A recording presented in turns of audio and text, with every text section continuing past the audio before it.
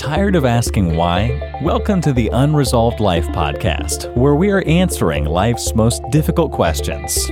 Now, here's your host, Teresa Blaze. What happens when you're told you can't worship?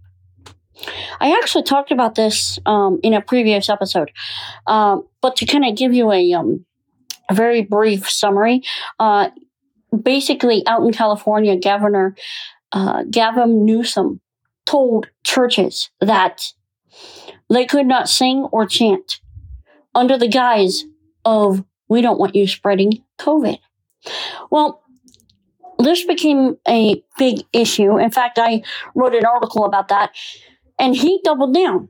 He told people in certain counties in California, in about 30 counties, that they could not gather in their homes. They could not hold home Bible studies.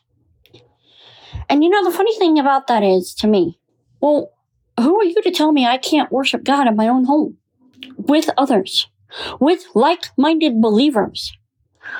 The big issue here is that people are going to have to choose. We are entering a time where you are going to have to choose. Am I going to obey government, or am I going to obey God?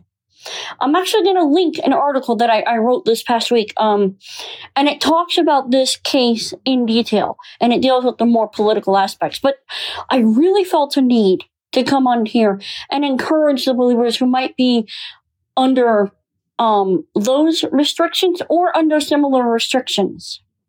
Yeshua said that in the last days there would be persecution. This isn't anything new. Over in China, there are people who are facing prison sentences. Why? Because they dared to have a Bible on their phone, and they also shared the gospel, something that the communist government was deathly afraid of.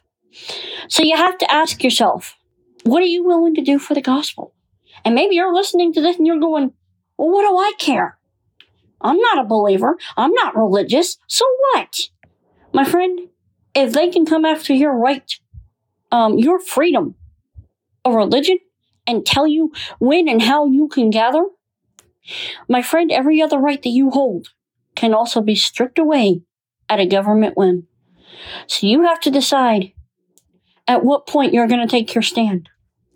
My prayer is that your stand is with Yeshua, that you will follow him, because he says, my people who know my name will follow me, and they know my voice. They will not listen to a stranger. There's a lot of strangers out there, a lot of deception. In fact, in Matthew 24, first words out of Yeshua's mouth when the disciples came to him and asked him, hey, Lord, when's all this stuff going to go down? The end of the age and everything?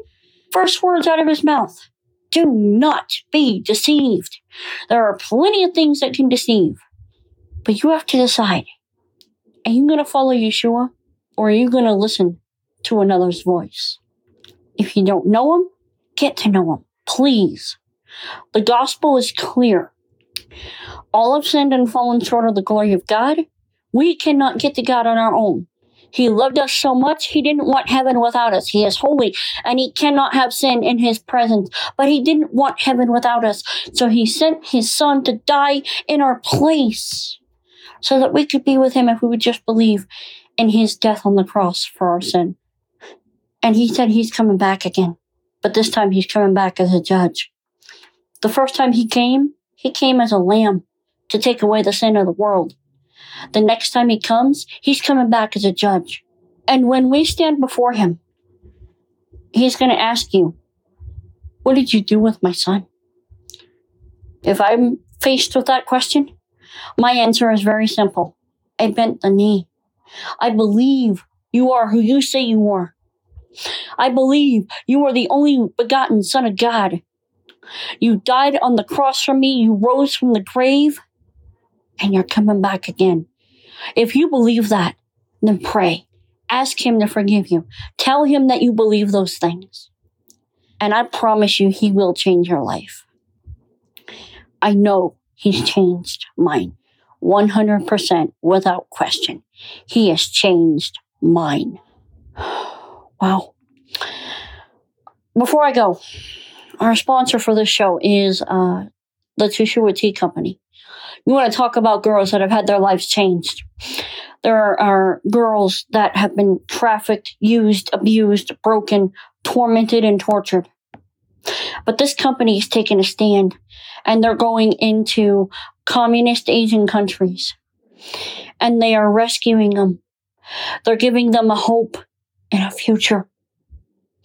They're giving them a trade. They're showing them that they have value outside of their bodies. They're not just commodities to be used and abused. These girls actually have value. Teshua Tea Company actually gives these girls a trade, something they can do to earn money. And then they feed them, they house them, they get them the medical care they need, and they give them the good news. I'm telling you, this is a worthwhile company. If you're a tea or a coffee drinker, you're going to buy the stuff anyway. You might as well do it from a cause that's actually going to free girls out of a horrific trade. Go to www.teshuatea.com, TESHUAHTEA.com, and purchase yourself some tea. You can also check out their podcast, Liberty Unveiled, on the Unresolved Podcast Network. Go to unresolvednetwork.com. I'm Teresa Blaze. This is the Unresolved Life Podcast. We will speak again next time. You've been listening to the Unresolved Life Podcast. To catch all our past shows, go to unresolved.life. That's unresolved.life.